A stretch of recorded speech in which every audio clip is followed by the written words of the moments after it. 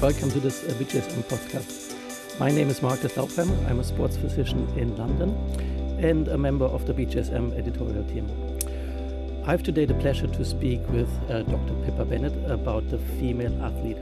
Pippa has been working in a variety of sports, looking after male and female athletes, but most notably, she was the CMO of the England women's football team for 15 years. Hi, Pippa. Hi, Marcus. If I would be asked to look after a female team as a team physio or doctor tomorrow, what do you think are the most important issues I should know about looking after these athletes? I think the three main sort of areas I would advise people to really look into and research are still the ACL injuries in female athletes is an issue. Understanding female athlete triad and actually how it fits in the more general REDS syndrome, and we can go into that. But also team dynamics of particularly female teams rather than individual athletes, understanding the dynamics of a team and how female athletes interact with one another and with staff is something that people need to be aware of, and something you obviously can't read in journals. Let's start with the ACL then. So, unfortunately, ACL injuries are still more common in female athletes. You read various papers. It can be, up to 10 times in one paper, but generally it is still 4 to 6 times more common in female athletes than male athletes. So a physio or doc working with female teams, female athletes for the first time, has to understand that significant injury and has to understand, how to try and prevent it, first of all, recognise it and advise on treatment for it if unfortunately it still happens, because we can't prevent all injuries. But working really hard on the prevention is I think very, very important. Yeah, you mentioned in the past that fitness is a quite big issue with ACL injuries. Can you go into this a little bit? So there's a huge amount of research out there, and I'd certainly point people to that research. And for example, the fantastic work that Hewitt's done over the years. Praising all of that, my understanding is that women tend to land with a straighter knee from jumping, and also cut and turn with a greater valgus angle. And there's various reasons for that. So looking really carefully into the dynamics of how your female athlete moves, and particularly our young athletes. So the other thing we know with ACL injuries, particularly in women's football, is that the injuries are happening more toward the late teens, and in male athletes it happens in their 20s. So what is happening with the pubertal differences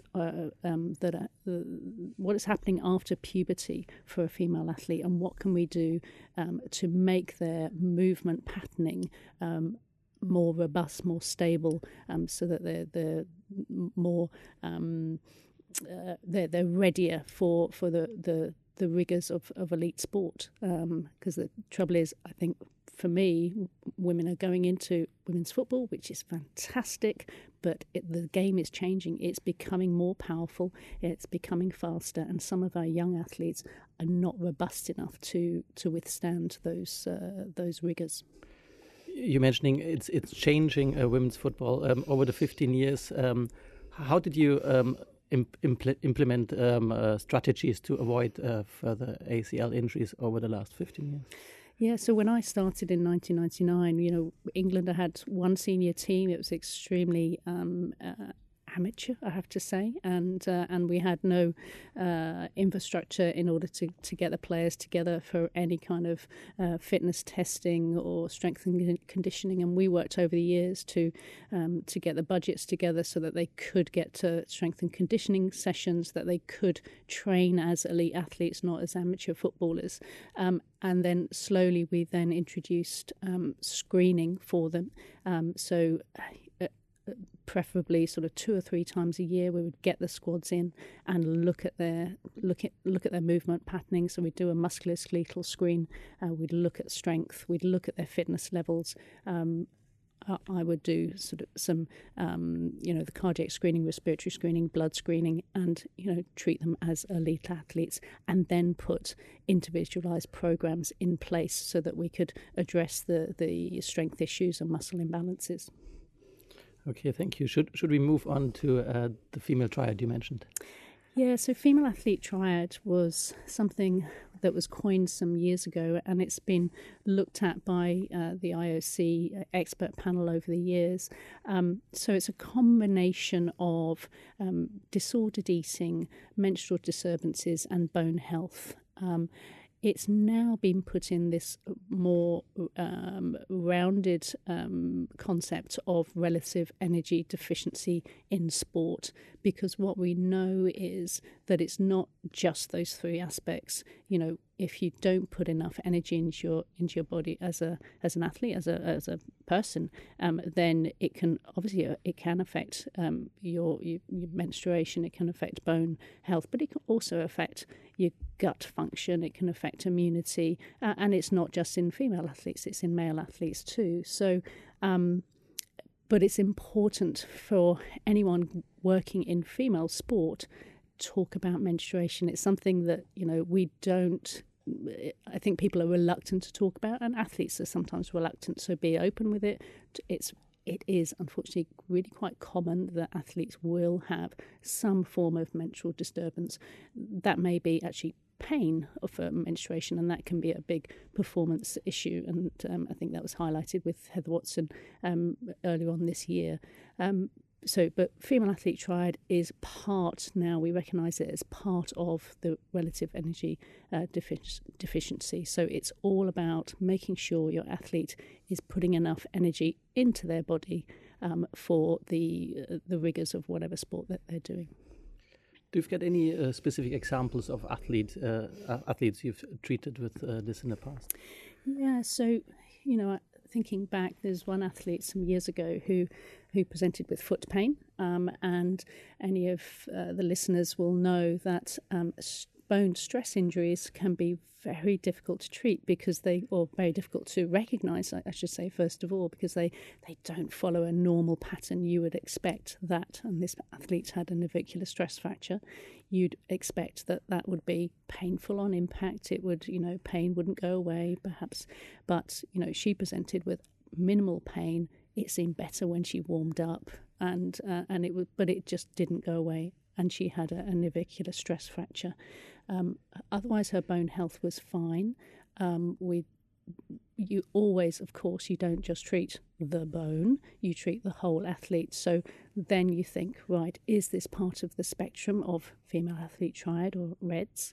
And we talked to her about her menstruation, which was fine, but energy deficiency, well, actually, she was not putting enough energy into her body. And, it actually was because of a depressive illness at the time. So, again, hopefully listeners will take away from this that the beauty, I think, of sport and exercise medicine, like a lot of our specialties, but I would say particularly with sport and exercise medicine, we treat the whole athlete, think of the whole athlete and think about what other aspects may be contributing to this particular musculoskeletal injury. And in this case, it was part of REDS, and it was actually a depressive illness at the time. Well, it's good that you speak about a holistic approach to sports medicine, and you mentioned the team dynamics, which also comes into looking holistically after a team and after the athlete. And if you would just explain us, what do you think the differences in looking after female teams are compared to male teams? Yeah, so I've had the privilege of working in a number of sports now, and it was very apparent to me working in gymnastics that the team dynamics of the female gymnastics team and the team dynamics of the male gymnastics team were so very different. So, you walk into a training hall with a men's team and it's very relaxed. Even before a major competition, people are sharing the apparatus. There's no set times for when you're on the apparatus. It's just very relaxed. In a female gymnastics team, it is rigid. you have a certain amount of time on the apparatus. You move from one apparatus to another when it is your set time, and you don't divert from that. So I think what I wanted to get across with team dynamics is, if people are used to working with male athletes and then they're thinking, right, I'm applying for this female team, make sure you just sit back and look at the team dynamics and how people interact very, very carefully, and don't expect that how you've worked in the past with a male team is going to be exactly what you're walking into with a female team. It could be very, very different. And how the female athletes interact and respond to injuries, or respond to being selected or not selected. Again, don't want to generalize, but women can be very different in how they respond to all of those things. We've got quite a few docs and physios who would love to look after a women's team or in a World Cup. And I was wondering if you could spare some memories from your experience. I think one of my fondest memories is actually when England qualified for the World Cup. We qualified in 2006 for the 2007 World Cup in China.